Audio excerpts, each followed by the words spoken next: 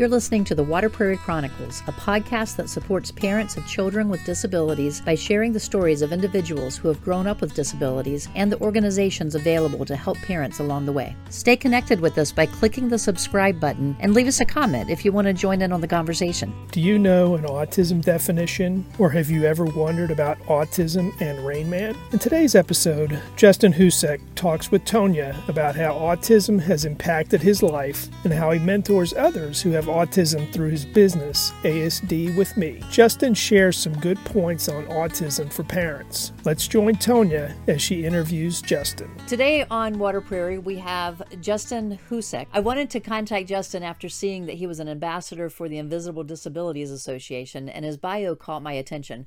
I thought that our listeners would enjoy hearing his story and what he's doing now to help support the autism community. So Justin, can you tell us a little bit about yourself? Sure. My name's Justin Husek. I was born in Illinois in DuPage County. Been living in Northern Illinois all of my life, a total of 56 years.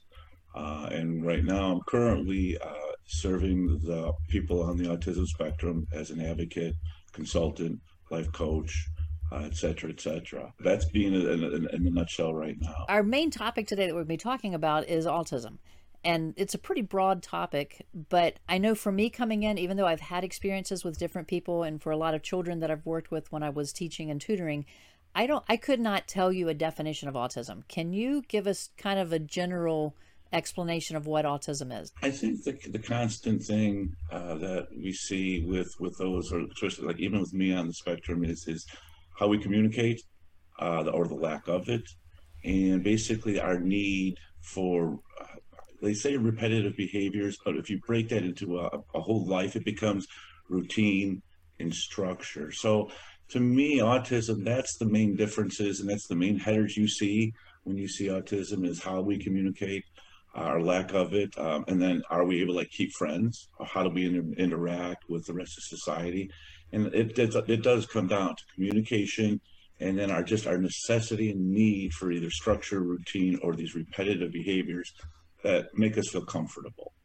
So the behaviors are more of a comfort issue. Well, yeah, comfort. Yeah, I guess when you look at, if I know what I'm doing every day, I feel good. If I don't know what I'm doing every day, kind of life's up for grabs. Now, some can live with that, but I can't. I like to schedule in my life. I live by a day planner. If I don't write it down, I don't do it. I can think about something. Like if you say, hey, can you do this? And I don't write it down, I'll do it, but who knows when. But if I write it down, I'll do it the day of, or I'll make sure that it gets done quickly. Is that more of a, like a more structured environment is a more secure environment? Is that what you're saying? Correct. Okay. Yes, there is no guessing. We're known to either have no fear or like a great sense of fear in some cases. And we're known fear of the unknown. Okay, I know everybody has it, but I think when we have it, it's much more intense. If we're wired differently, then the way that our brain is communicating is sometimes more intense, or sometimes it's lacking that connection.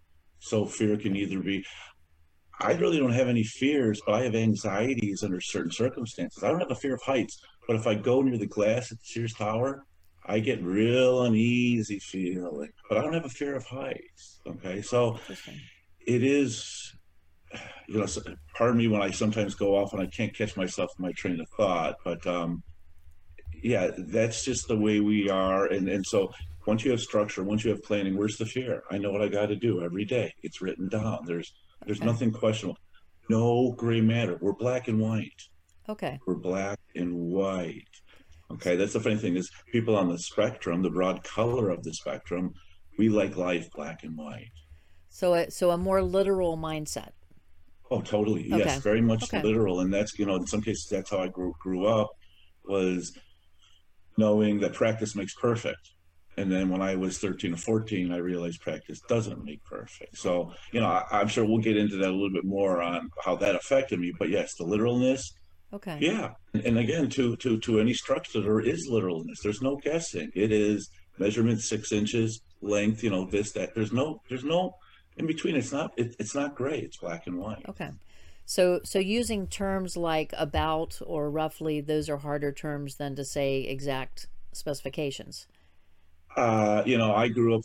Here's the thing: if you grow up and you want to learn how to do math, you have to learn how to guesstimate Yes, you and do. not be so you don't have to be exact. So I learned how to be real exact, and then when I needed to guesstimate, I learned how to guesstimate excellently, Okay. very well and be very close.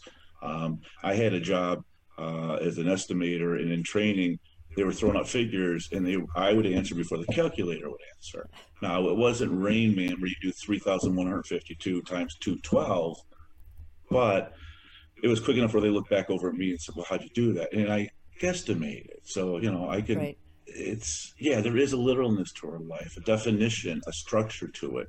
Um, we have a harder time changing direction if we're supposed to go from point A to point B, and you throw something in between, a speed bump. We have a harder time changing. We have a harder time coming back to reality.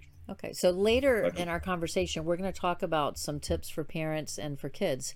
Let's keep that in mind. Some of those yeah, tips that we're talking about now, when we put them all exactly. together again at the end, because I think this is good information, and some of it I've kind of known, but it helps to hear you saying it this way, because like I said, I've Well, worked more there's with children, and they can't tell me that. You kind of see the behavior, but you don't know, are you doing the right thing, or are you assuming the right thing?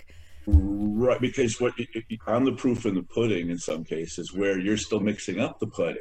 Okay, right? You're Right. still trying to make the pudding and create it so that it's perfect. And that's what you'll find with me. I learned when I was younger, I learned in order to understand people, I had to start speaking metaphorically. And if I spoke metaphorically and they said exactly, I'm like, then I get the idea.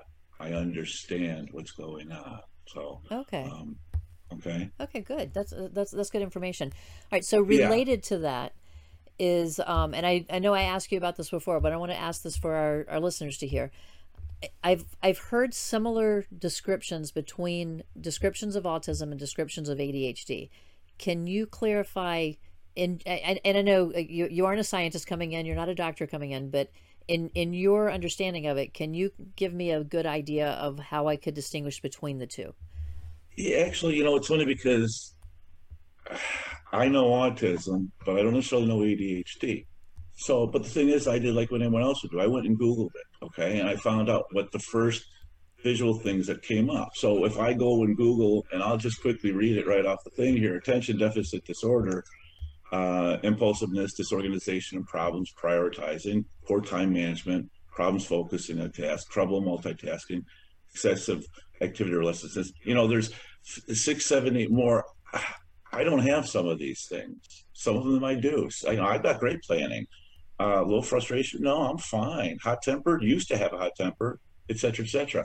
When I start to read signs and symptoms of autism right off the bat, delayed language skills, delayed movement skills, delayed cognitive. Now, maybe these could have been delayed because the kid had ADHD and wasn't learn right, couldn't Right. focus enough, right. So then you have hyperactive, impulsive. Now that kind of runs hand in hand with HD. But then there's lack of fear or more fear than expected, anxiety, stress, or excessive worry.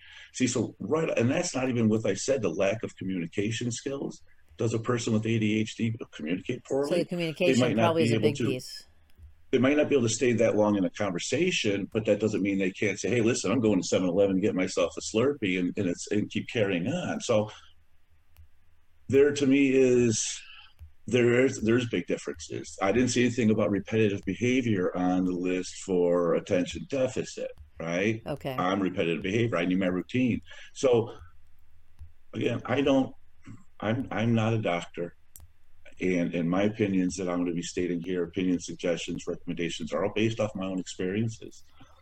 But they're also based off of experiences that in which a brain that has done a lot of observing and sees how things have turned out over the years and how my experiences have done certain things. And now how when I mentor others, how I'm able to take those experiences and then apply them to what I'm doing and see the results there as well. So when you asked between ADHD and ASD, you can see when I started quickly, there was a total difference in what I read off. There was some similarities. Now I could have parts of ADHD. There's no doubt I could have some of that. But as an older person right now, I'm not as impulsive. I'm not disorganized. I don't have poor time management skills. I don't have problems focusing on tasks. But I do seem to, after about an hour and a half's worth of work, I do seem to need to get up and move around and do something different Hmm. and then come back and do that again. So I do, for my ADHD maybe carries on for an hour and a half and then the mind goes away for a while. Right. Okay. That is helpful. And looking at it that way, I think was good because the broader definitions were a good comparison of each other. So Right. so thank Yeah. you. The now ASD is autism spectrum Disorder. disorder. Okay, so the D is disorder, and I know the names have changed some through the years. So I want to make sure that I'm using today's terms as we're talking about this.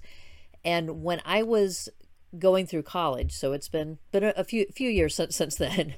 Right. We would hear about autism. We would hear about Asperger's. Today, I'm not hearing about Asperger's as much. So, is there a difference between it, or is there another name for it now, or how are we referring to it, and what do they mean? Well, okay. So in 2022, 2021 here, we have to realize that I kind of don't, I do care about labeling and I don't care about labeling. I will admit that I am on the autism spectrum. Okay. And that the part of the spectrum I am on is towards, excuse me, the more higher end or the end that doesn't need quite as much support.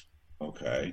And at that end, sometimes it's referred to as high functioning autism, Okay. or it can be referred to as more precisely, maybe sometimes as Asperger's. I don't remember if there's a difference between the two. There might be minute, but Asperger's was named after a doctor, I believe, and I can't remember his exact definition. So autism now has become a giant an umbrella, and you have those that need a lot of support to function and live, and then you have those that don't.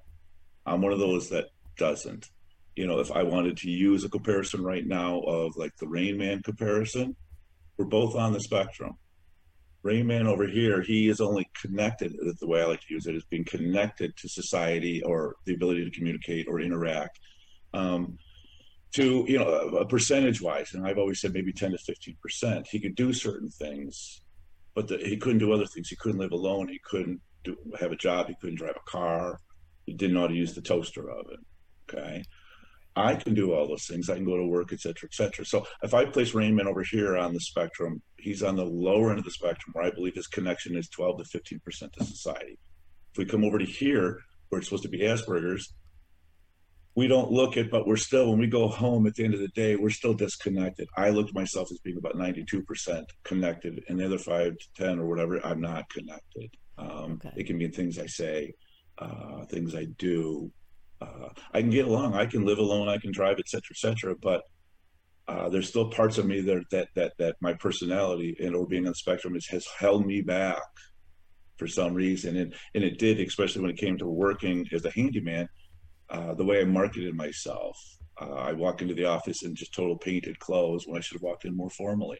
I didn't advertise as enough because I didn't conform to what business was supposed to be like. So that, to kind of describe it to you quickly, hopefully quickly enough, the Rain Man to me description, how we're connected to society and our abilities, that's the broad end of the spectrum. Autism's all of it, Asperger's and or high functioning is way over here, and what we need minimal levels of support. But I still, from the age of 20 to 50, could have used support through the system, something we are definitely lacking at this day and age. Right. And you're referring to that because that's during the time that before you were diagnosed.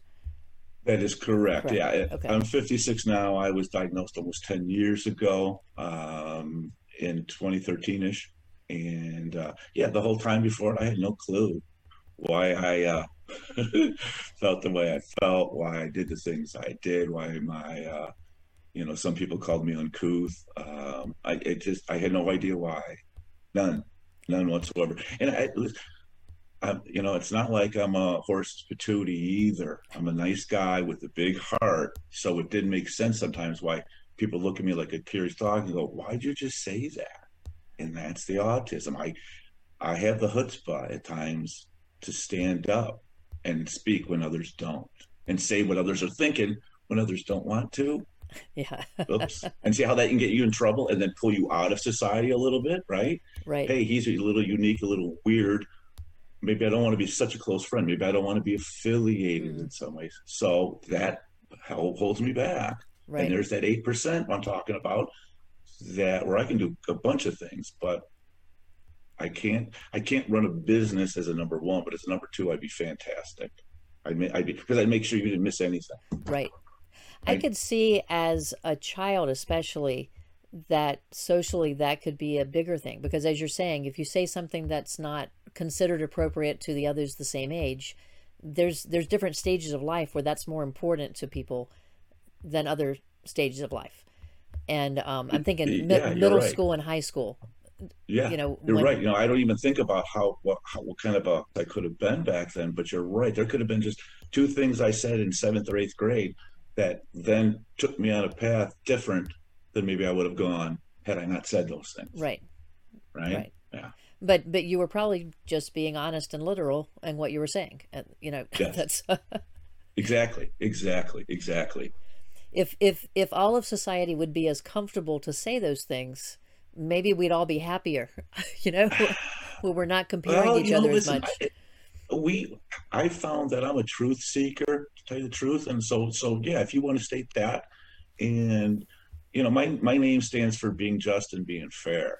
Okay, and then I'm thrown on the spectrum where we're known to be very truthful, right? We'll state our mind. Right, um, that could be good in a society or in a group that could handle it. It would be very good.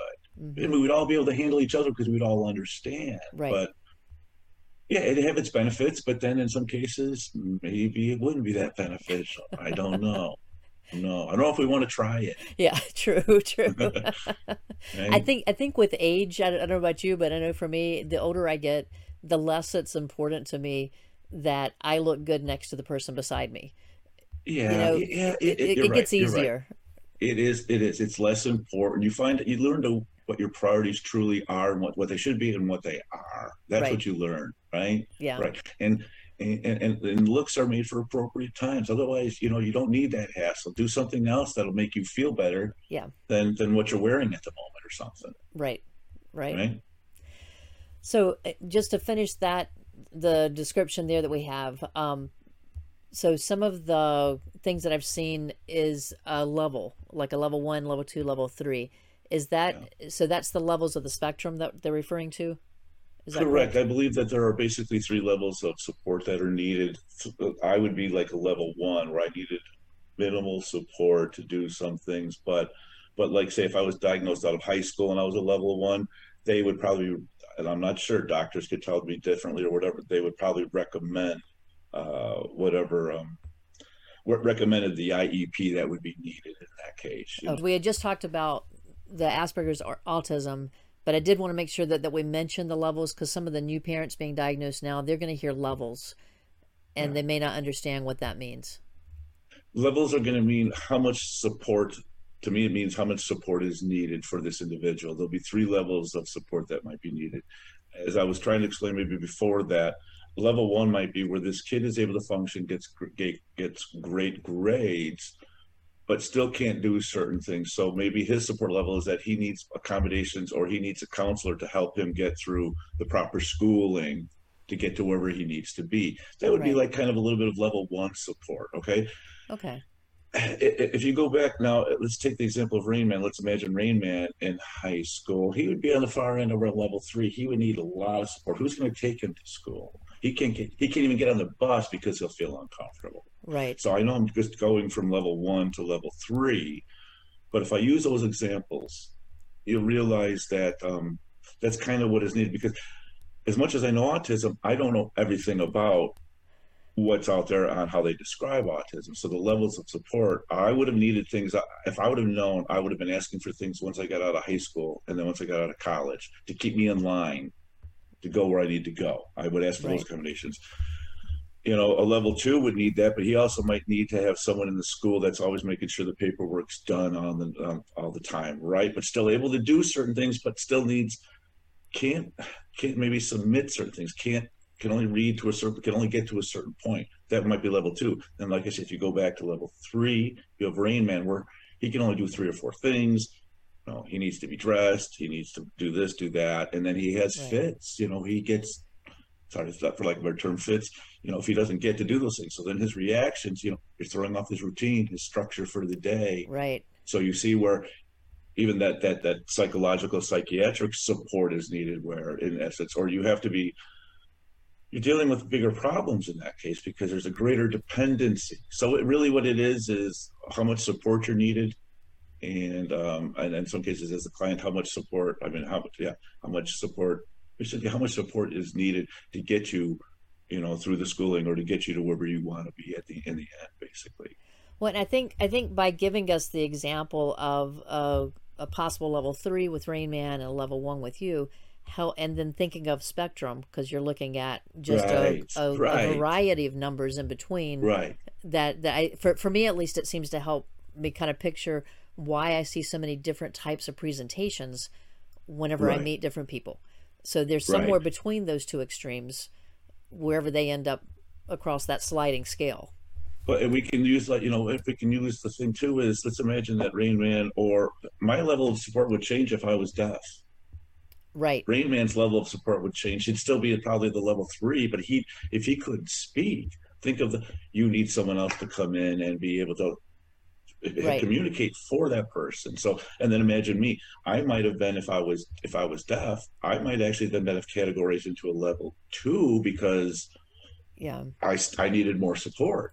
So you can see how worth it. And I can't break it down personally, but it's levels of support and what's needed. And it basically, like I said, it's 3 levels. Number 1 being the least amount, number 3 being the most amount of support needed. right.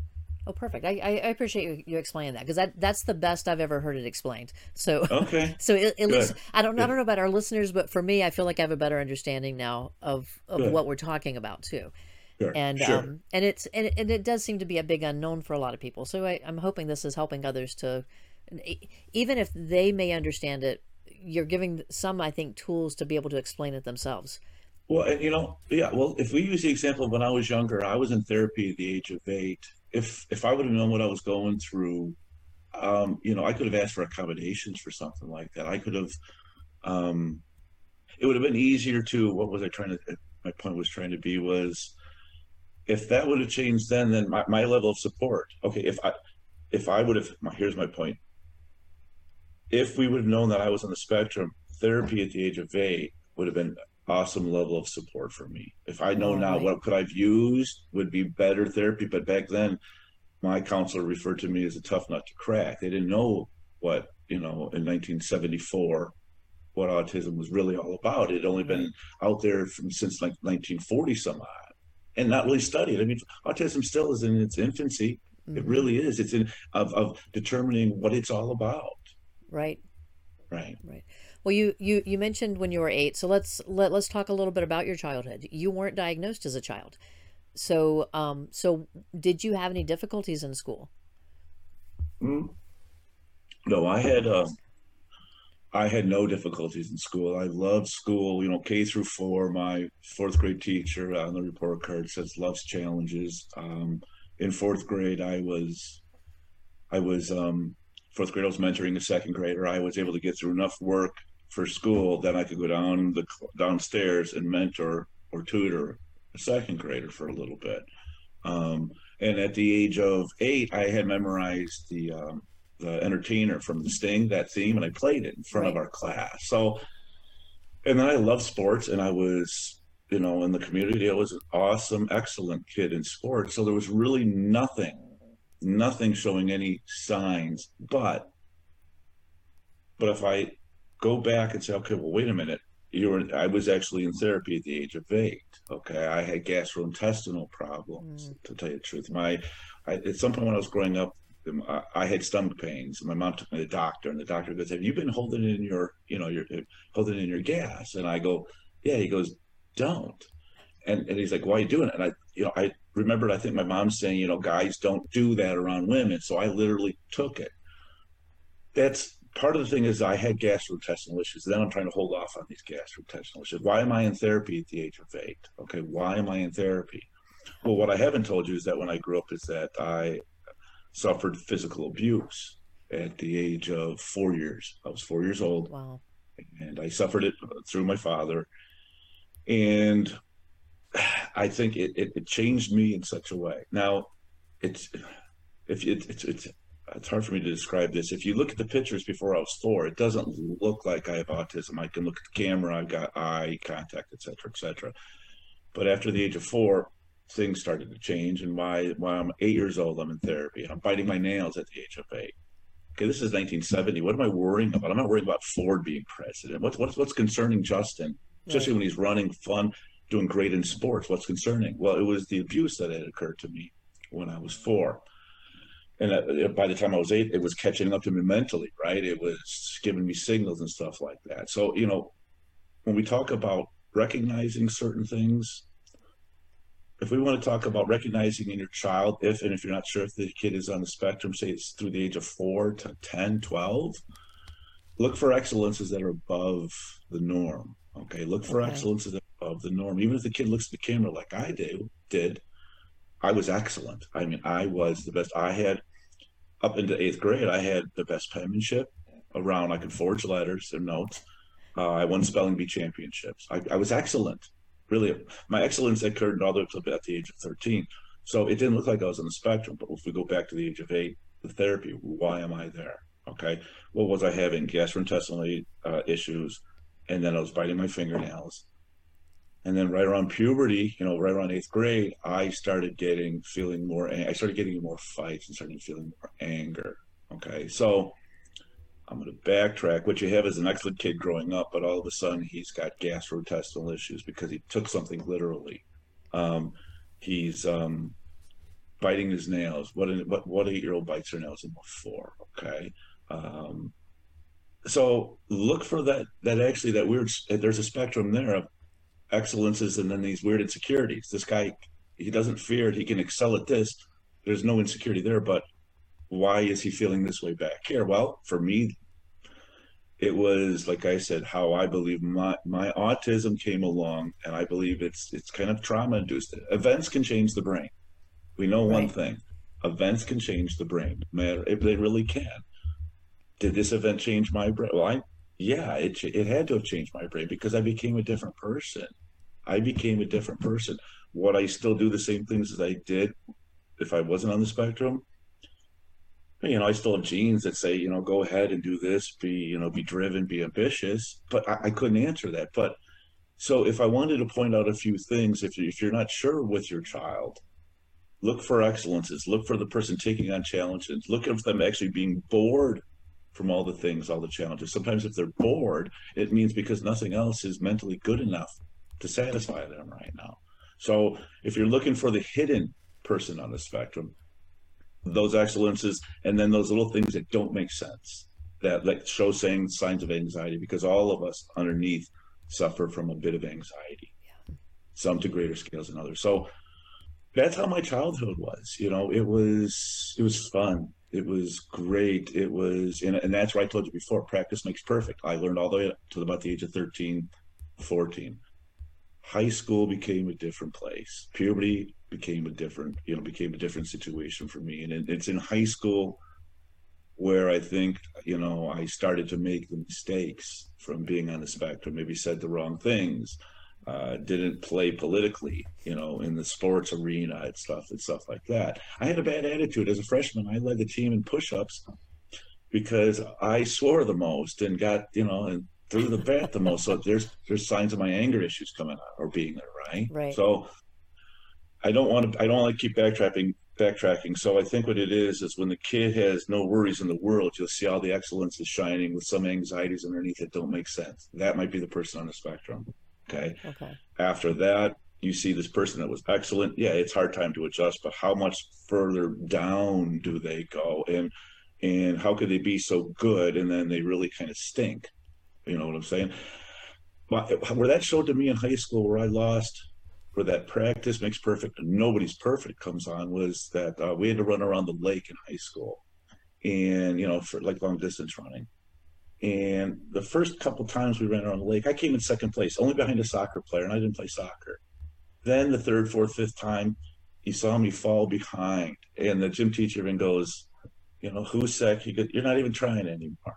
I wasn't trying. I didn't care like I used to care. I didn't have the same drive. I knew how good I was. I knew how good I was, but I didn't keep pushing myself to be great. Part of that is because the one thing I haven't said is mom and dad. I didn't have a dad from the age of 2 years. Didn't have a dad. My mom and dad got divorced. So inside all that is not having two parents with direction. My mom's Hmm. grown up 1970 some odd, working at Allstate, trying to make a living with two Right. boys, one on the spectrum she doesn't know. So if you're a single parent, it's much more difficult.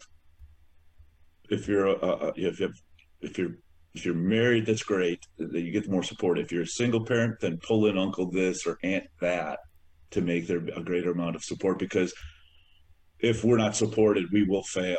Without our support, we don't necessarily know. We believe too much in ourselves and our convictions to necessarily believe that, okay, this is what I should do. Okay, I should, as a 19-year-old, I'm going to stop believing my dad, right? I got to stop believing mom and dad at some point. Well, I probably made the wrong decisions at that Right. age. Okay.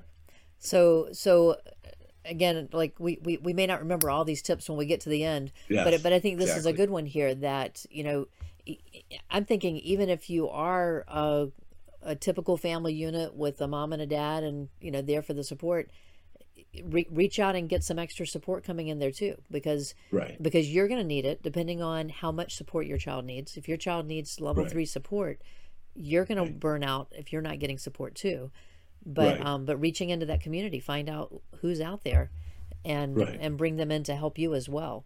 Well, and here's the main thing. What I mean by support is when you're in, it's all positive, it's all happy, it's all congratulating on the accomplishments, and it's all making sure that that person who's on the spectrum feels basically the same from every single one that's being supporting him. Okay, that's Right.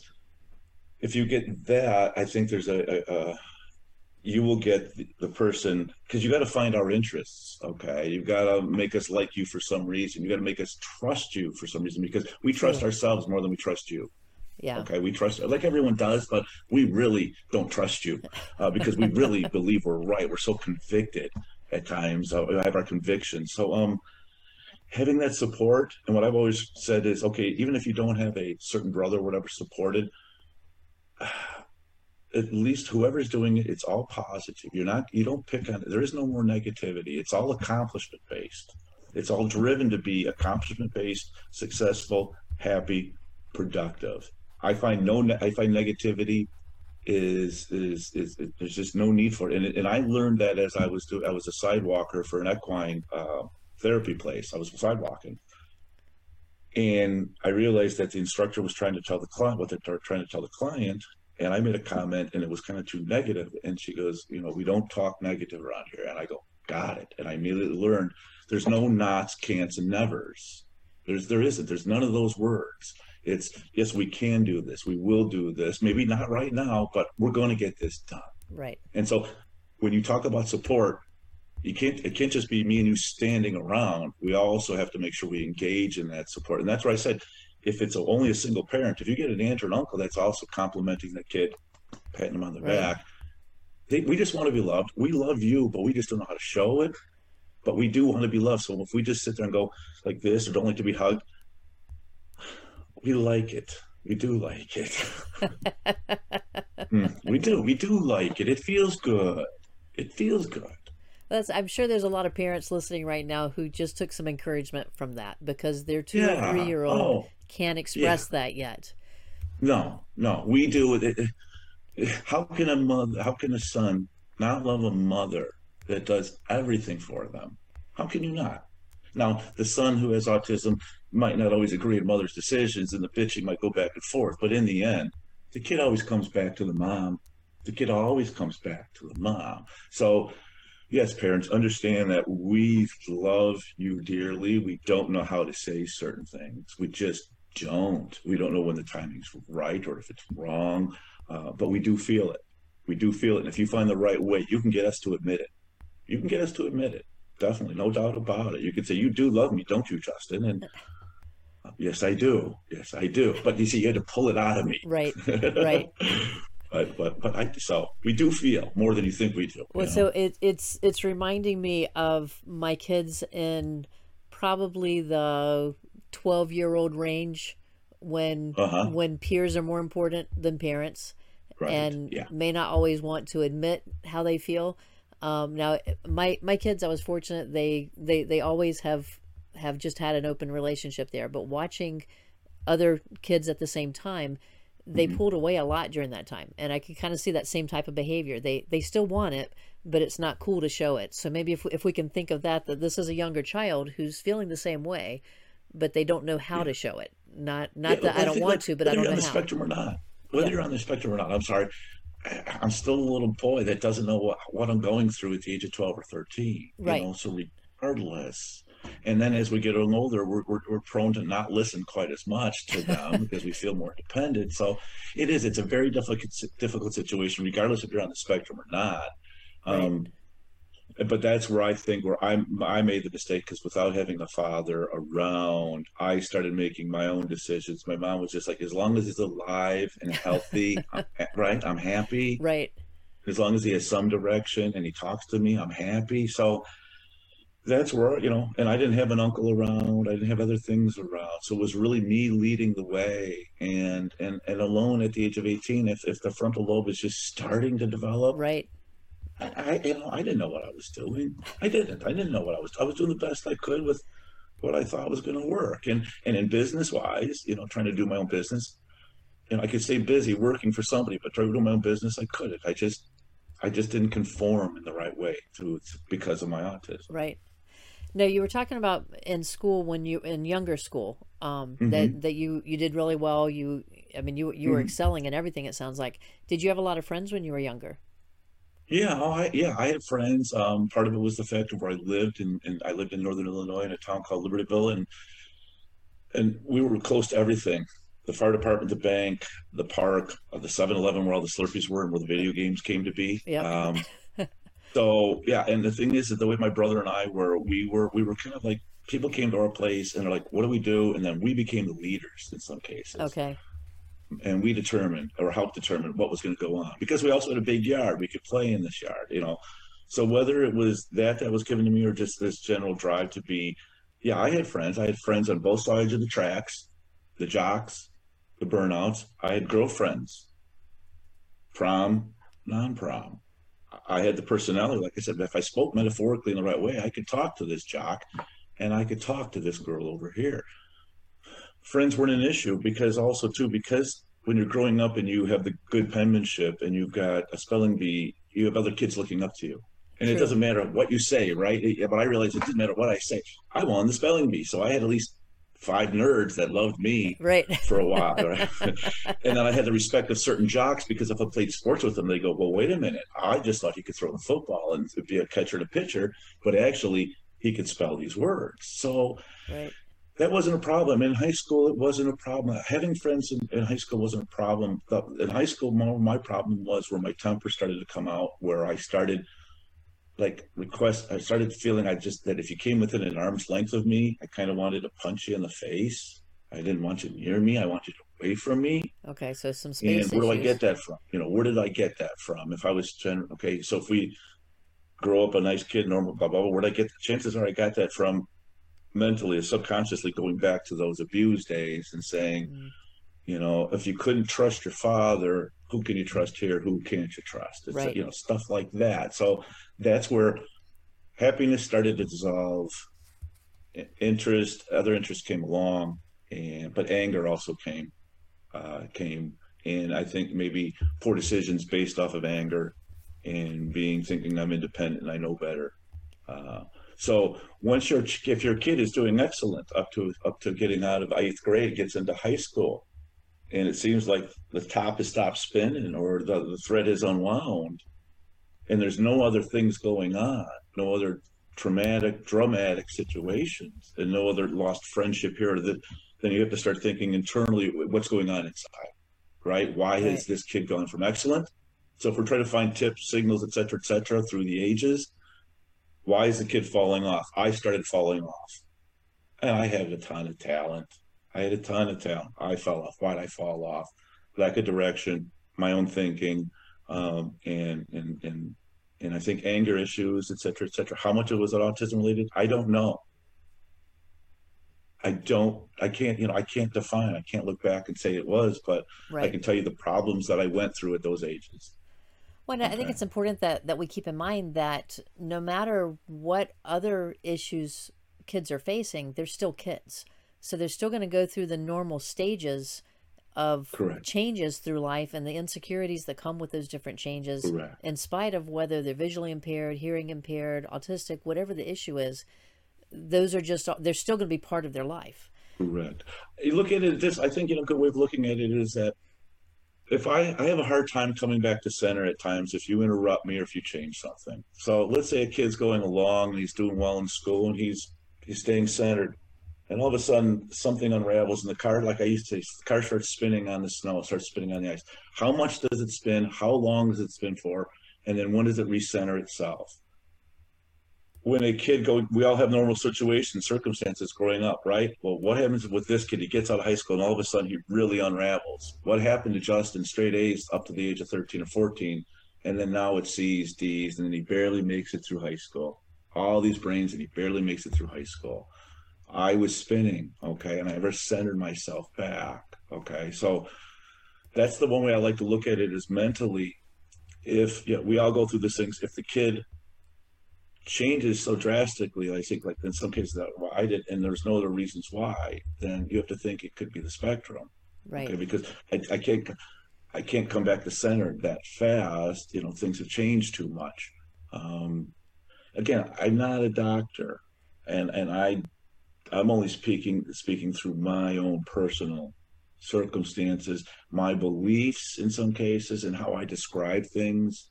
In some ways, like I said, that way you can understand how I can react. The car spinning metaphor can be done differently in the fact of, let's just say that I'm supposed to pick you up at 4:30 and I'm supposed to take you to grandma's house. And I'm supposed to be there at 5. And I say, okay, great. I get in the car, I get to your house and you go, we got to stop at the bank. My car started spinning. Now, how fast do I come back to straightening out? Okay. See, now we're going to the bank is only this big, but if it was grade school to high school, how fast do I come? Well, we're going to the bank before okay, we can do that because I realign my time in my brain and say, okay, it's going to take how long? We'll still be there on time. Okay, come back we can do this. And I get normal. Where's your bank? Okay, where's the ATM? Let's go. Boom. You Right. got it. Let's go. And we're done. So Okay. it's how it's those on the spectrum. It's how we come back from certain things and how we're hit and how we kind of go back to center, realigning ourselves to back what was normal life prior to. So I'm using that as my high school experiences. You can use that for your kid in some cases. How long, if every other kid wouldn't have an issue and your kid does, and there's no other issues underlying, then maybe he's on the spectrum. Maybe he's Right. just on the spectrum. Okay. I like to use the process of elimination to determine things. And so that's the way my doctor determined with me. She goes, I tested you for everything. And autism is the only one you fulfill. She goes, you don't fulfill any of this, you fulfill this right here. Process of elimination. So with your kid, and that's the way I used to when I raised my child. There's usually 5. When a kid's crying, they usually need one of 5 things, maybe a couple of them. If you eliminate the eating, the pooping, the whatever, the this or that, you'll find out why your kid is being bothered, and then you can go forward and correct it.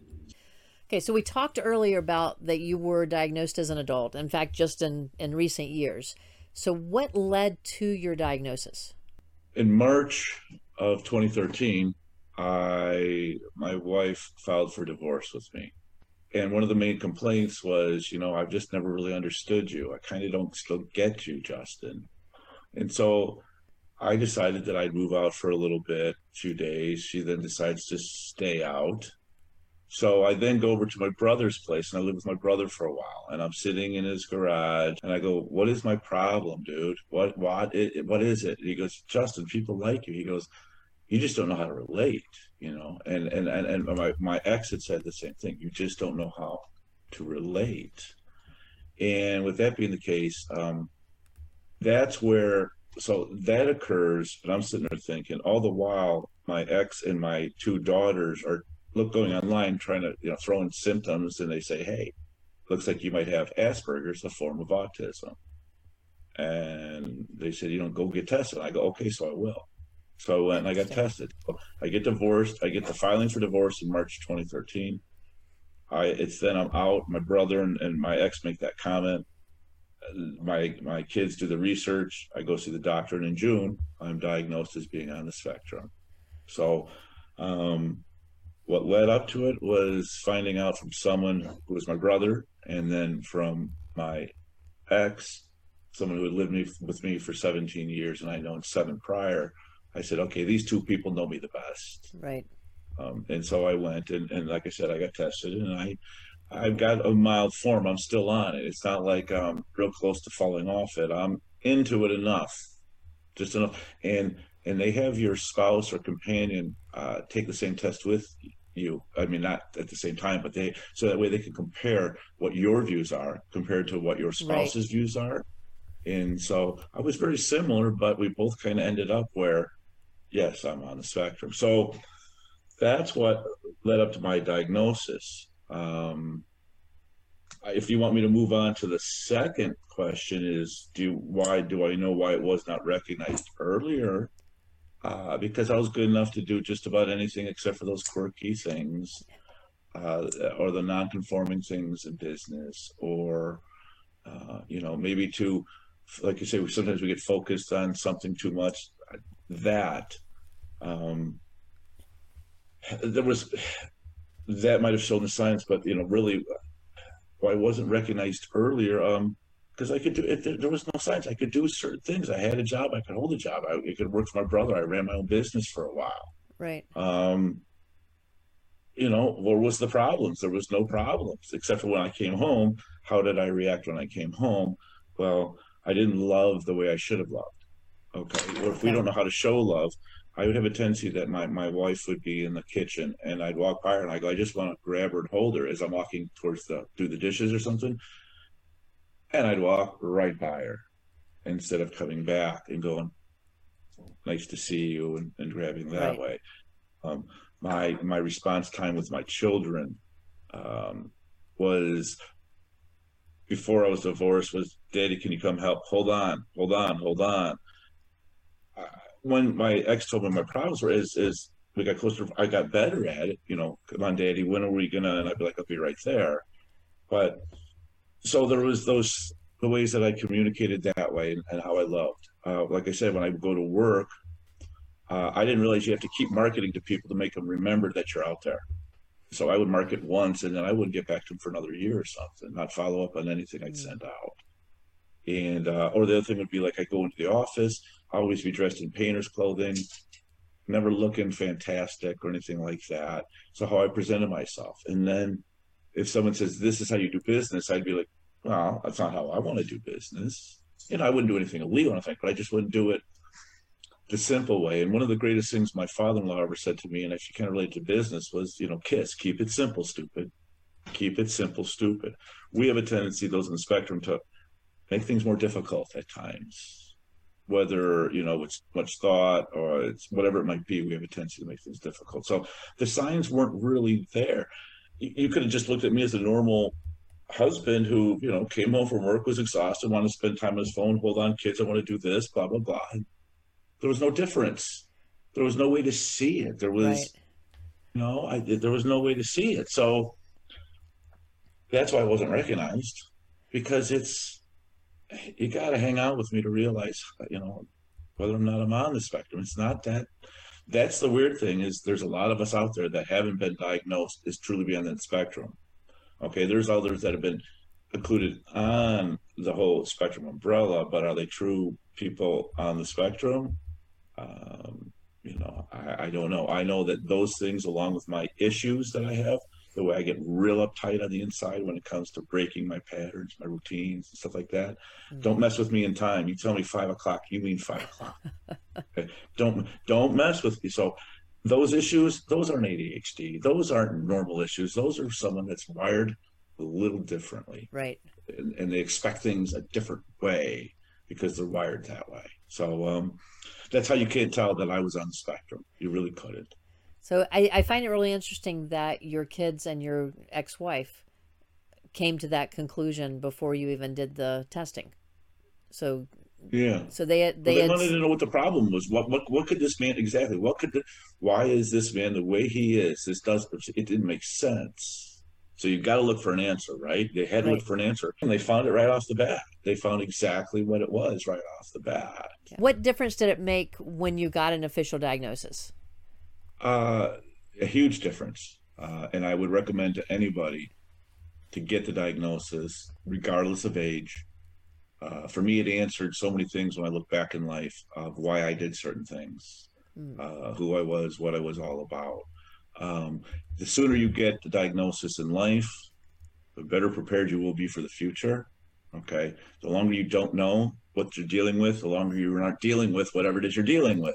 So the sooner you find out, the better it is. I'd rather know and be prepared than to not know and wonder what the hell's going on. The sooner a person finds out if their son or daughter or child is on the spectrum, the sooner they can take care of, get things in order, the sooner they can find out what the awesome talent or talents are of that child Mm-hmm. and focus their life to say, okay, you got to go do this, but this is where your focus is at. You got to do this part of school, but this is where your talent is at. So yes, get a diagnosis. Get a diagnosis. Even if you have to wait on a waiting line, then put it on. I would love to be able to find a way that, through, because I do some pushing. I try to do dealings with some legislation up here, trying to lobby or get others to co-sponsor. And that would be something that I would want them to shorten up the time span of determining if someone's on the spectrum. They say it takes months or years sometimes. They're on a waiting list. Wow. Get on the waiting list, keep on looking for other places, get on their waiting lists. Look to the government, look to ways of funding resources. If not the government, then maybe a nice website that is centrally located that has a lot of these resources of that nature. So yes, I would say, what difference did it make? It answers a lot of questions. It gives you direction. Okay. Right. It allows you to know what to improve. For me, it helped me realize what I was doing wrong. So it makes a huge amount of difference to answer that question. Get it? And along with that, how unusual is it for someone not to be diagnosed until they're older? Autism on the Rain Man side's a lot easier to see than, say, someone else who's kind of caught and lost. I think it's there's more out there than you know of people like us on the spectrum. They could be 26, they could be 36, they could be 56. If you're living to be 50, you learn how to hide certain things. You learn how to get around life and its ways and manners, and how to, if you don't want to be seen doing something weird, then you know how not to do it. Like, I don't want to walk the curb in front of a huge crowd at a parade, but I'll walk the curb to my neighbor. So one of the things my therapist told me when I said, well, she said, how did you face these issues when you were younger growing up? I said, well, I just grew up and approached them and attacked them. And I solved them as I came along. She goes, well, you adapted quite well. That's how those like me on the spectrum, where you can't really tell, because we learn how to adapt quite well. We're smart enough to learn how to adapt quite well, but we're also saying, we're who we are. We're not perfect, and we're going to still kind of stay this way, so to speak. And so I'm very aware of certain things and want to change certain things too, Right. whether it be for myself, because I learned from being married how to stay married. And then I learned from the divorce what I did wrong being married. Mm. And I'm learning to change those things, because if I move on a relationship, I don't want to end up the same way I did being married, doing the same things. Right. We as men, have a hard time. We have a tendency, we mature a lot slower than women do through life, if I can put it that way, without scolding the men too much. Okay. And we'll just keep it at that. And we'll move on to the next question. So that's why you can't see it, because Okay. we get to a certain level, we adapt, we get to a certain level. And if our spouse or wives just tolerate who we are, True. there's no problem. What's the issue? Right. Right. That's the issue. So, Okay. So with that, what changes have you made since you were diagnosed? since I was diagnosed, I've learned to communicate, first of all, to communicate better, which is one of our huge issues that we have. It's communication, expressing more, trying to, instead of resolving issues as quick as possible with your spouse, companion, friend. Don't allow it just to sit there and fester, and then a new one come up, and then you've got two issues to deal with, because then what you do is you have an ongoing thing going. So communication. I demand it now. If there's a problem, let's talk about it. If we're too angry to talk about it right now, it's got to be talked about tomorrow morning, but it has to be resolved. We don't just sweep it under the carpet and say, okay, I'm Right. going to get used to it. I'm not going to do that. So I changed that. I learned how to, by watching, I did a couple things. I learned how to be more sympathetic and have more empathy for others. I used to be the kind of person where someone would say, okay, well, such and such did this. And I'd be like, well, how can we fix it? Where I should have said, are they okay? Is everything all right? And then how can I help, instead of just how can we fix it? Right. Or, oh, you did this. Well, just get over it. Who cares? That used to be my attitude. Like, it's not a big enough thing in life to worry about. Now I actually give it a little bit more, give it a little more credence to whatever someone's issues might be. Okay. Because I Okay. have to realize, what are they thinking? And it doesn't matter, Justin, sometimes if you don't believe them, if you want to understand them, you have to listen to what they're thinking. So I changed my communication. I've started watching the Undercover Boss TV show a little bit, because what I liked was seeing what I thought was true human reaction to being gifted or given something when they had nothing by another human being. Hmm. Okay, that helped a lot. But then there was this one thing that got me, that just made me cry. And it was a kid named Sam Tagelson.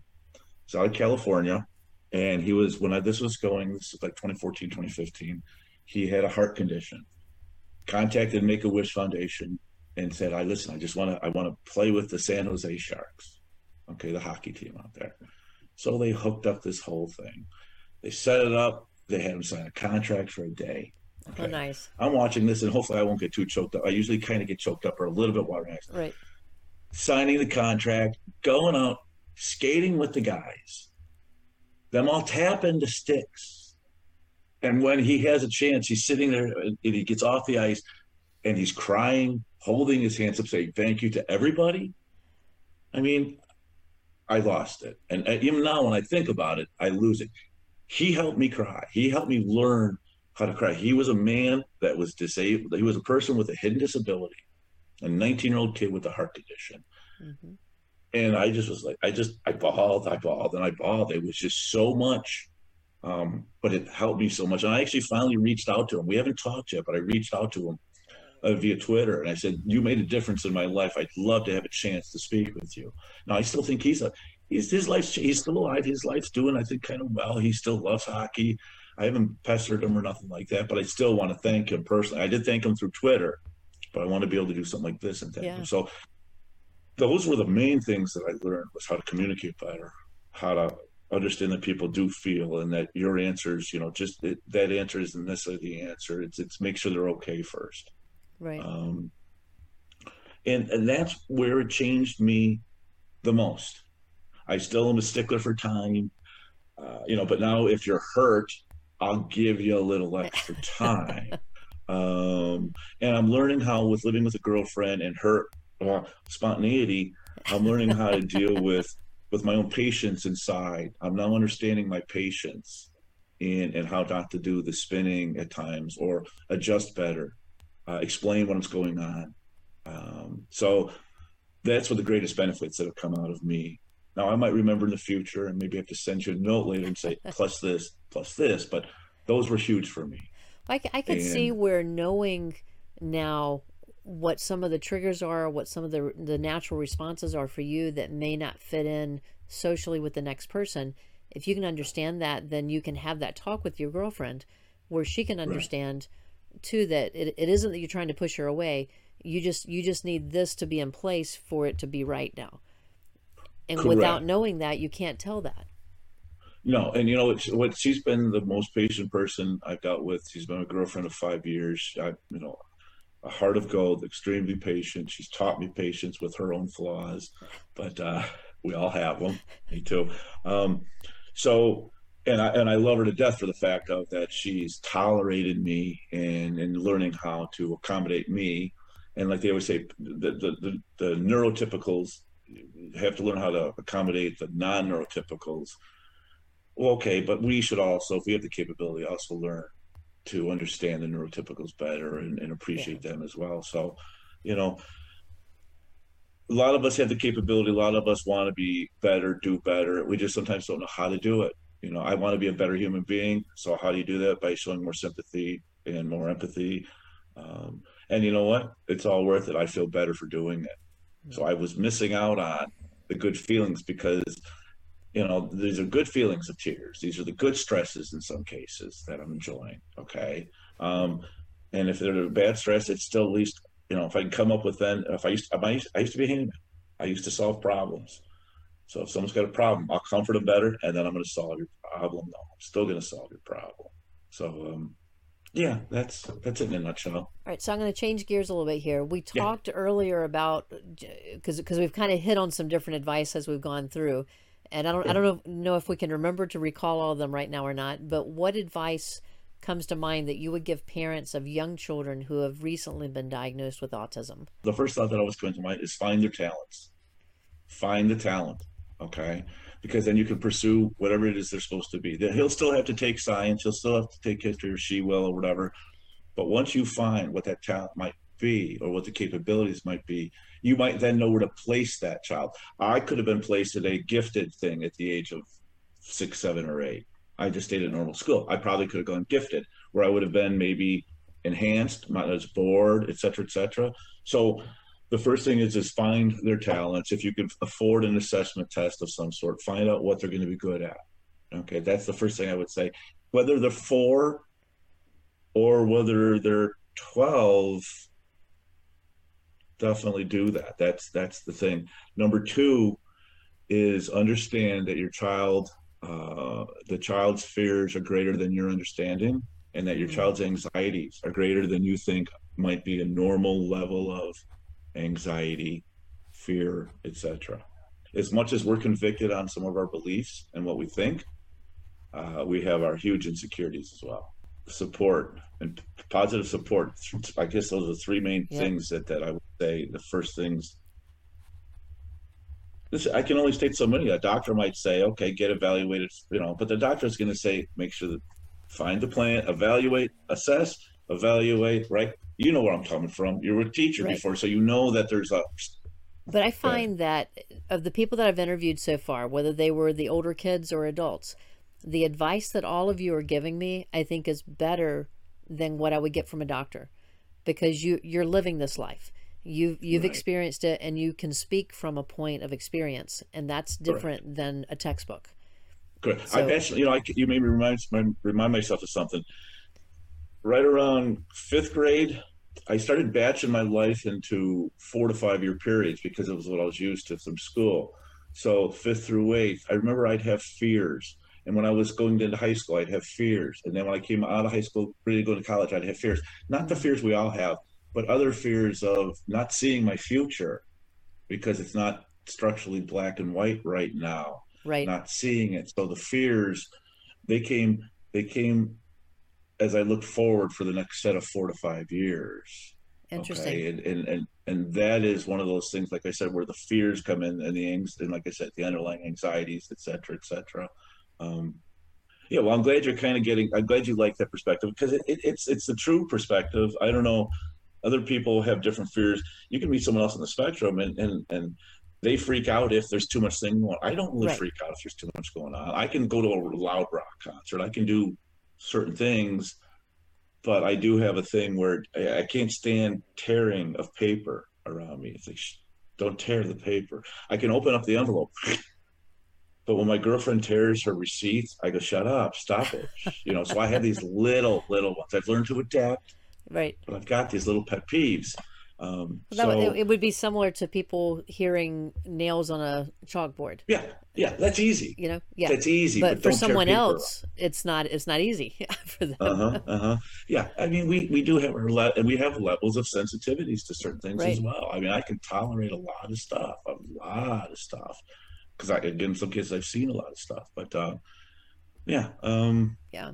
All right. So what advice would you give to children? Maybe they're a little bit older and they've been diagnosed maybe for years, or they've just gotten diagnosed, but they're getting to the point where they're more aware of what's happening now. Any advice for them as far as knowing how to kind of adjust and get along and make friends and all? You have any advice for those kids? if a child or if someone was diagnosed right now, whether it was 12, 13, 14, 18, 20, whatever, my first thing is don't shut up, communicate more to get more. If you think Mm. you need support, ask for the support. Okay.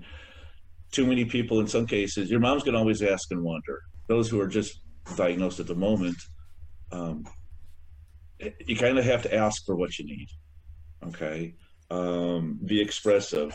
Um, and then remember another thing, there's really nothing wrong with you, because remember, nobody's perfect here. Okay. So there's nothing wrong with you. And just because you might not be good at this doesn't mean you're not good at the rest of parts of life and living the rest of parts of life. I'm pretty good at living life, except for I have a hard time running my own business at times, or sometimes say the wrong words. But I'm not a failure, not a total failure, nothing like that. So, and again, once if you're a child at the age of 12 or 13 and you don't know what you want to do, find a way to figure out what you do want to do and find the happy part of what you want to do and make it the productive part, because you need to find that in life in order to succeed no matter what. So find something that'll pay for things, make sure it's happy, um, and be open about it. And I think that's the greatest thing, is those on the spectrum need to be open about what they need. When I first found your information, I found that you have a business called ASD with me.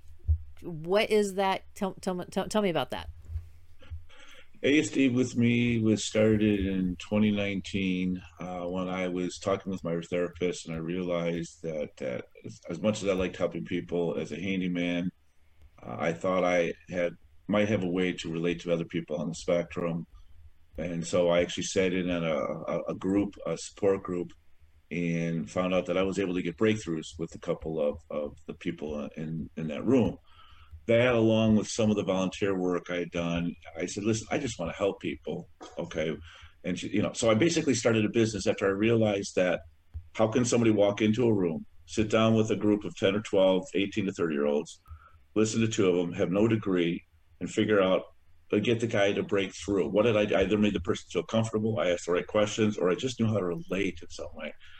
That all clicked, and I just said, okay, I want to do this. I know that this is what I'm supposed to do. I know I'm supposed to help people, and I was for handyman for almost 30 years, but I'm supposed to help people. And the funny thing is that so I decided then to start ASD with me. I went out and I got training to become a BCAT, which is a board certified autism technician, Okay. which is kind of like an RBT, registered behavior technician, but it's got more of the focus, and I had to learn more about being on the spectrum. So that I basically incorporated that. I did that to get a title, to get some respect, because it's pretty much Justin Husek, no PhD, no nothing. It's just some dude. Um, so that's what it was. I put myself out there, and then I just started to reach out and make people aware. Really started was I said, listen, I have an ID decal system I'd like to do for vehicles, okay, for first responders and those on the Oh, spectrum. right. So I started doing that, and I produced something like that, and then I ran into I started doing that, and then I started meeting up more with the first responders, giving them that card, and then I started reaching out to the police forces. So up here, there's a 5 county area and about 2 million people, maybe three total with the city of Chicago. So I reached out to the police officers and said, "Hey, listen, we need CIT training for police officers. CIT training is crisis intervention training, Okay. especially for those that are on the spectrum." So I saw the need for that. So I reached out to the communities, 170 police chiefs, and then reached out to the mayors, 170 mayors, and said, listen, this, make sure your community has this. It's a lawsuit in the waiting if you don't. So that's what kind of fueled me and got me going and rolling along to pick up steam in order for me to become an advocate and speak up for. And so I did with the first responders. I then was able to go through, I contacted a senator up here who's trying to pass legislation which would provide a voluntary database for those with invisible disabilities to those first responders and allow them to see what the issues could be with this person. And so I contacted our state senators and pushed that along, got more sponsors to sign on. Nice. So My objective is to be the voice up here in Northern Illinois. I find that or like a central locale of, if not, I am here to serve those on the spectrum in any way, shape, or form that I can. And I will do it through mentoring, consulting, talking to a parent, speaking in front of people for first responding. It doesn't matter. It doesn't matter. That is what ASD with me does, is it speaks up for those on the spectrum. It will also speak up for those with invisible disabilities, obviously, because there are I don't want to call them comorbidities, but sometimes a person on the spectrum is hard of hearing. Sometimes needs certain technical, Right. so on and so on. Excuse me. So, in a nutshell, again, I use the word nutshell. That's pretty much what ASD with me is about. Just basically in general, I So guess. it's more than just working one on one with a client. You're doing more Yes, than that. yes. I do have a few clients that I'm mentoring right now. One of them is down in Lower Illinois, so it's not a lot of seeing him. It's more being there for him, being a friend, and kind of texting him at times. Talk if he wants to talk. He doesn't want to talk too much. I have other ones that were one of the guys. I kind of just do what he wants to do. We do it once or twice a month. Okay. I have another guy, so I do the mentoring as well. I do that, and I kind of fit. My objective when I do that is to see if we fit, then try to pull things out of them that they haven't done before if possible, even if it's minor advancements. Also, then enlighten the parents to what the kid's feeling, why he doesn't want to do things, why he does, how he responded. I try to bring out, like I said, the things when I mentor the people, the kids, the clients. I try to bring out, let them do what they want to do, bring it out, do it with them a lot. But then if I want something done, I get to ask for something a little bit later. So I'll do four things with you, but then if I want to do something, we do the fifth thing with me. Okay. So it's not, Right. I'll give. And in time, as they trust, things go one on one. They should become one on one if he's growing and I'm. So yeah, I'll push on my own to do looking for legislation I can support, which is Mm-hmm. what I'm working on now. I do my mentoring. Consulting is more of like the life coaching, in which I mentor the kid, but I life coach the parent. Right. I can tell the parent how a kid feels when he feels it. I can tell the parent when they should stop pushing the kid because he's starting to lose it internally. I can tell the parent in some cases, I just did this yesterday. Okay, here's something I did. I told a parent to stop. I never done this. I said, "Mom, please stop." And I'm like, "You're frustrating him." And she's like, "I'm just trying." I go, "I understand what you're trying to do." I go, "And I'm not trying to be out of line." I go, "But right now and the kid goes, Mom, I'm frustrated. Please stop." So she stopped. Here's the other thing. So, I didn't want to be out of line. This kid was telling a story about a person, and I had my head down and I'm listening to tell the story about this person. And he says an expression, and I look up to him and I said, "That's the first time you've ever had that thought in your brain, isn't it?" And what it was that he wanted to make me something earlier, 20 minutes ago, 20 minutes earlier. He goes, "I want to make you something. What are your favorite colors?" So he was thinking about making something for me. And he was thinking about making something for his mom. 20 minutes later, I can tell you, I put my head down. He's trying to say something and he's stammering through these words. And I said to him, he goes, "I think I'm going to make this person the same thing I want to make you guys." And I go, "Was that the first?" I go, "You just thought of that just 2 minutes ago, not 20 minutes ago, when you were talking about making it for me and making it for your mother." I go, "You just thought of that, didn't you?" And he's like, "Yeah." And the mom's like, "How did you tell?" I go, "Because he'd never said it before. But the way he stammered through, once he finished, it was the first time he'd ever thought of it.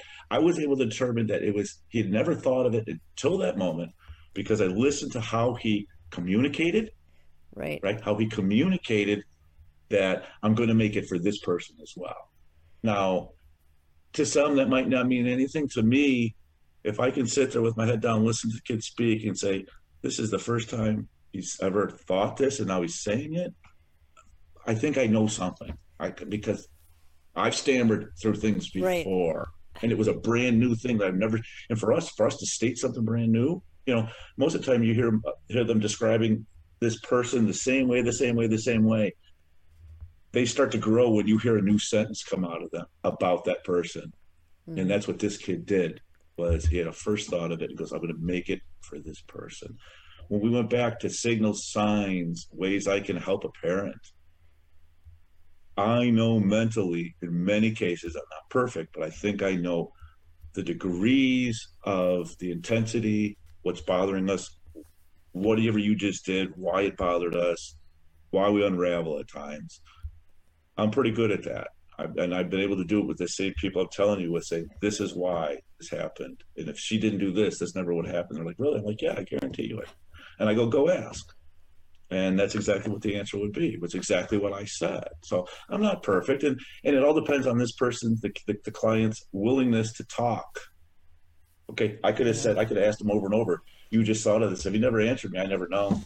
Right. I pulled it out of him and said, come on.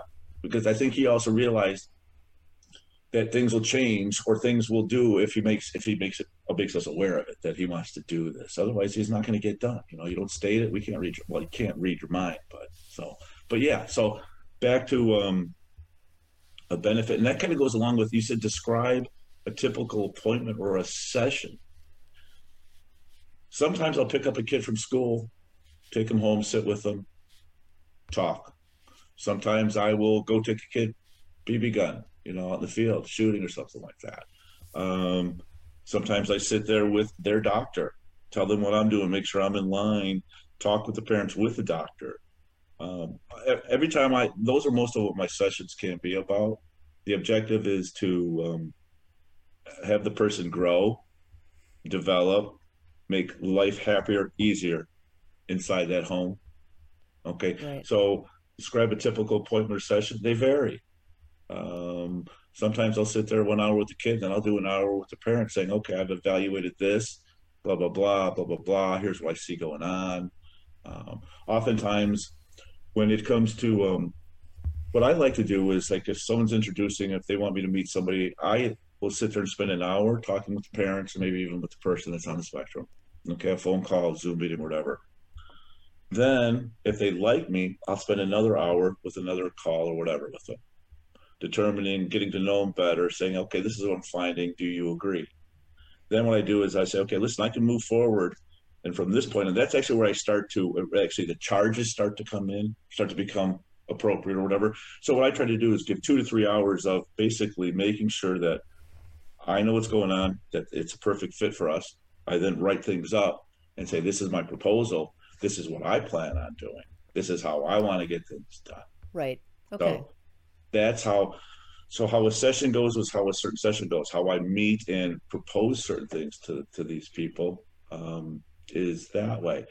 If someone says, my kid is, let's say out of this, we get someone that communicates with me and say, listen, I'm doing things well, but what are your thoughts on such and such? How do I have them stop reacting this way? I can kind of give you an initial thing, but if I don't know that child and his daily life or what he kind of is used to doing, then I can't really totally evaluate it. Right. But I can sit there and say, this, from my experiences, this is what helped me. This is what didn't work. And I'm a man who has taught from my failures, which I think sometimes are better than teaching from successes. When you hit the bottom, you've got to learn how to get way up here. Instead of just arriving here, sometimes if you hit here, you have to learn your way back to the top. So I learn from my mistakes. That's how I mentor, is from my mistakes. So that my objective isn't for me to be still teaching this kid X amount of years from now. I want that child or person independent. Right. But I'll always be there if they ever need something, So, that's my objective, is to and also to see what do the parents want? What do they want out of this? And then how can I help them achieve that? That's kind of, I know I'm kind of asking some of the questions that are on there that we kind of talked about. But that's how the session goes, how they get in, and yeah. How do the clients get in touch with you? If I was a better marketer, I'd have more ways of describing how to get in touch with me. Yeah. Why don't we word it this way? If someone that's listening to this wants to get in touch with you, do they go through your website? How do they get in touch with you? You could do it through my website, asdwithme.com. You could do it. You could email me directly at Justin Husek, JustinHouseek @ asdwithme.com. I also have a LinkedIn profile in which if there's some business people that want to see, whatever on there, there's that possibility. Um, and I can be contacted by phone, 847-721-6217. But I prefer, if you're going to call me, to text me first, because that way I can then tell you what I can guarantee you whatever time you need, instead of just trying to give you what you need at the moment you call on me, and I might be in the middle of who knows what. Why don't we do this? Why don't we put in the show notes your email and the website and not the phone number, Yeah, and have them email you first? yeah, because Because the phone number is going to come up on the website anyways. right, It really is. that's But what I'm I'd thinking. rather. It's best for them to see the website so they can get to know me, and then say, okay, I'll call this guy, instead of just calling the guy and I go, ah. But yeah, yeah, Yeah. So but what we'll do then is let's just put the website on. So that'll send everyone right to the website, good. and that Yeah, way they see kind of your bio and a little bit there too to reinforce yeah, what they've heard on here, and then right, they can get in touch with you that way. right, I mean, it right. was how I got in touch with you was through your website. Okay, So because I had okay, used the form that's on your website. got it. Yeah, and that's So the way it came through, was straight through that way. That's perfect, yeah. actually. So well, because And I I don't check that want to stuff. I don't Go want ahead. to advertise a personal contact for you that a spam robot might misuse. So if Okay, we send it to the website, then you're just getting the same traffic that you're getting okay. already with that. Pardon my ignorance. So Thank you for that. Thank you. Did not know that. It's perfect. It's it's good to know. That I works I out. can't control your website, but I can control mine a little bit. So by doing it Good. that way. Right. Exactly. Um, Well, we I think we've gotten okay. through our main questions, haven't we? Are we into You speed round now? hold on. How do clients get in touch with you? How often do you meet with the client? And how long are the sessions? Yeah, do that part. Yeah. Basically, it's upon their needs. And the thing is that I can, there's three ways that I do this. You can text me for a little bit.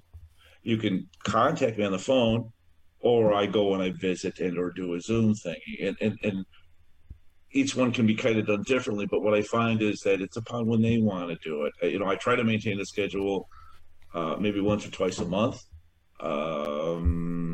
sometimes more. It all depends on the client's needs and if they're in a rough spot or not. Sometimes the one that goes out and shoots the BB gun wants to go every week, but the one that wants to do this or do that just wants me to be there once or twice a month.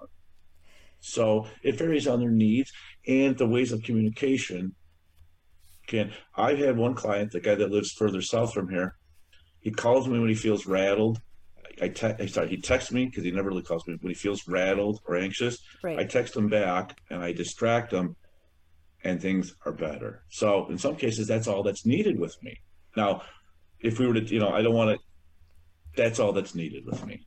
So it can work out in different ways. So we talked early on about that single mom who doesn't have the extra support and the importance of bringing in the Hmm. uncle or someone to help her support that child. This Right. is that next level of support as they're getting out on their own. Now you're able to be that mentor type support Correct. to them as well, which I Correct. think is great because this sounds like these are young adults now and even older adults who have transitioned into their own now, but they may Right. need some extra support with someone to help them, whether they're in the job or a social setting or something to Right. be more independent. Right. Right. I was titled by somebody. I gave all those things titled life coach, mentor, blah blah. One client had referred to me as a facilitator. Okay, that especially if you're out of town or you need something done up here and you live down here, how do you get something done for your child that may live up here? And I got a Right. client now that I'm mentoring, in which they're moving, and I've got to make his transition a smooth one. Okay. Okay, he will have a job coach, but I do, how I'm going to be the mentor guy. So in some cases, I can do that for someone. Someone says, "Listen, I'm just too busy to do this. Can you help me find, or can you speak with, or if I need someone that can stand up with me?" That's what I try to do. I could be a liaison. In Florida, what they want to do, I don't know if you know of this law in Florida, it's either a law or it's going to become a law in which anyone on the spectrum, if they're pulled in by the police, have to have a liaison there Oh, before the police can question them. Because, nice. okay, remember, I'm a first responder advocate so I totally respect the police as well. All I want is for the smoothest movement between those on the Right. spectrum. So different titles, different things to do, different ways of doing it. But yes, I will. If someone comes to me and says, my 13-year-old this, or my 18-year-old that, or my 22-year-old this, what are your thoughts? I'll do whatever I can, you know. So, Um, parents that are listening, if you have a child who's in the area of Illinois and you don't live there, this is a resource you could plug into as far as hiring him to come in and to step in to help where you can't be physically right now, to just check correct. in even on your child as they're becoming more independent. Exactly. I think it's Exactly. great. I love what you're doing too with the advocacy and trying to help with the first responders, helping to make sure that they're not being misunderstood when they're picked up. That Correct. they have a chance to be who they are, but yet to not be misunderstood in the process and Well, and judged think about it accordingly. too. It could be an invisible disability, that like a deafness or blind in the one eye the cop can't see, or maybe it's dysgraphia of some sort, can't Yep. read, can't understand, right? So Right. there's right these invisible disabilities, and the other thing is I always said to first responders, I think, look at it this way, and this is getting real technical. Imagine a first responder who came about somebody who totally just flipped out because they're diabetic and they had a diabetic Right. seizure. Right. Diabetes is invisible Yep. disability, and if you have the wrong sugar levels, so even then, I can't stand up for everything invisible. I know only certain topics, but when you want to get down to the nitty gritty, there's a lot more invisible disabilities out there that we can't see, that do limit some of us in doing Yeah. certain things. That's We had all. touched on invisible disabilities in episode 5, I believe it was. And then even today's topic that we're talking about, this is an invisible disability. In your case, Totally. especially, no one's going to suspect meeting you that you have Yeah. autism. That's going to be the No. furthest thing from their mind. No. But it's there, and and then we have some others coming on in the next weeks who are going to come in that same category. And I really feel like we really need to be aware that these disabilities are out there and they're misunderstood. Yes, like in episode 5 when my son shared his story, he was misunderstood as a kid because no one recognized there was something going on, and he couldn't explain it, and so he's being judged and mistreated a little bit. But then we have others, like you're saying, the medical issues.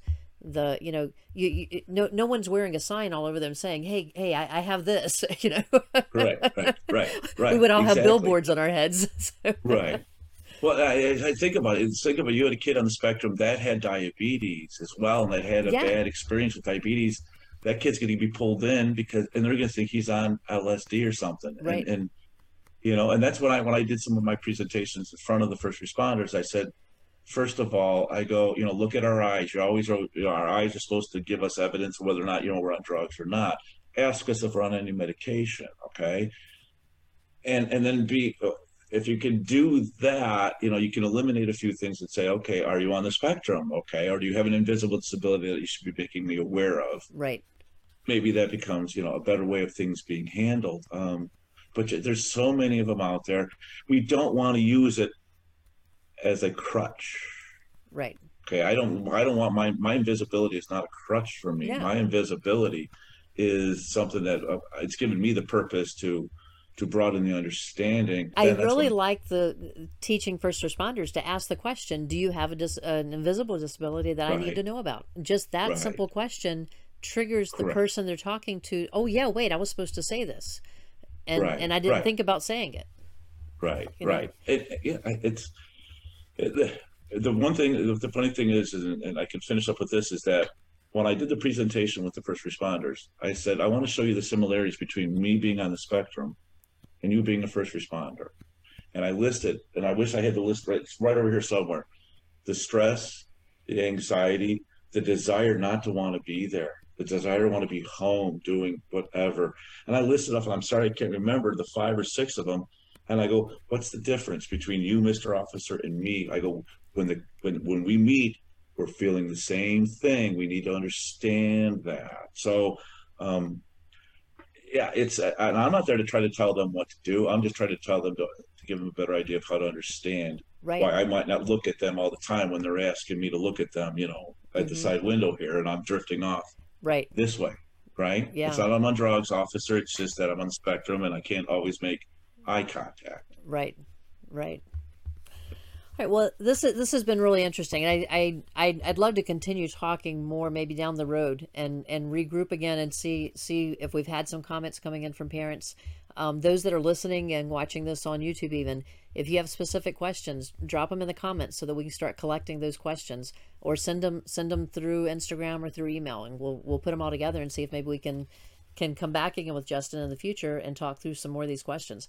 I think he's giving us a good perspective that I can't give you personally, but he's been very willing to come on and to open his life for us. And I really appreciate it, Justin, with you coming in to do this. It's been my pleasure. I would love to do it again. I do hope that, my objective is that if I can just change a couple of people, enlighten them to, whether it's through this, what we're doing here, or further down the road, that's just what I want to do. I want people to understand us better, and it'll make you for a happier life. That I guarantee. Once you understand us better and we understand you, it's a much happier life. Yeah. I guarantee it. All right, so we've gotten really serious here, and I'm going to change the mood completely because now it's time for the speed round. Yes. And have you seen any of the episodes with the speed round yet? No, I'm ready to go. So hit me with your best shot, and I'll do the best I can. All right. So for Justin and those who haven't watched any of the episodes yet, the speed round is a series of 10 questions. The first 3 questions are open-ended questions. That'll just be a prompt, and you just give the first thing that you think of. And the last 7 questions are either-or questions. I'll give you either 2 words or 2 phrases, and you choose which one. If you're stuck, you can always say pass or both, or make up a new answer that I didn't give you. But ideally, it'll be one of the 2 of them. But I don't know if anyone has gone through the entire list and followed all the directions yet. So, all right, so the first 3 questions, open-ended. What's your favorite color? I'd say probably blue, boring blue. Okay. Hey, it's not boring. It's not boring. It's mine as well. So, what's the last book that you read? The last fiction book I read was The Da Vinci Code. Okay, good. But I don't read. I don't read, and I've always said if I read, I'd be wicked mentally if I read. I don't read. Ugh. As smart as you are, you probably would be. I was. Yes, I'd be wicked. All right, that's the last book I'd say I read. Okay, what's your favorite holiday?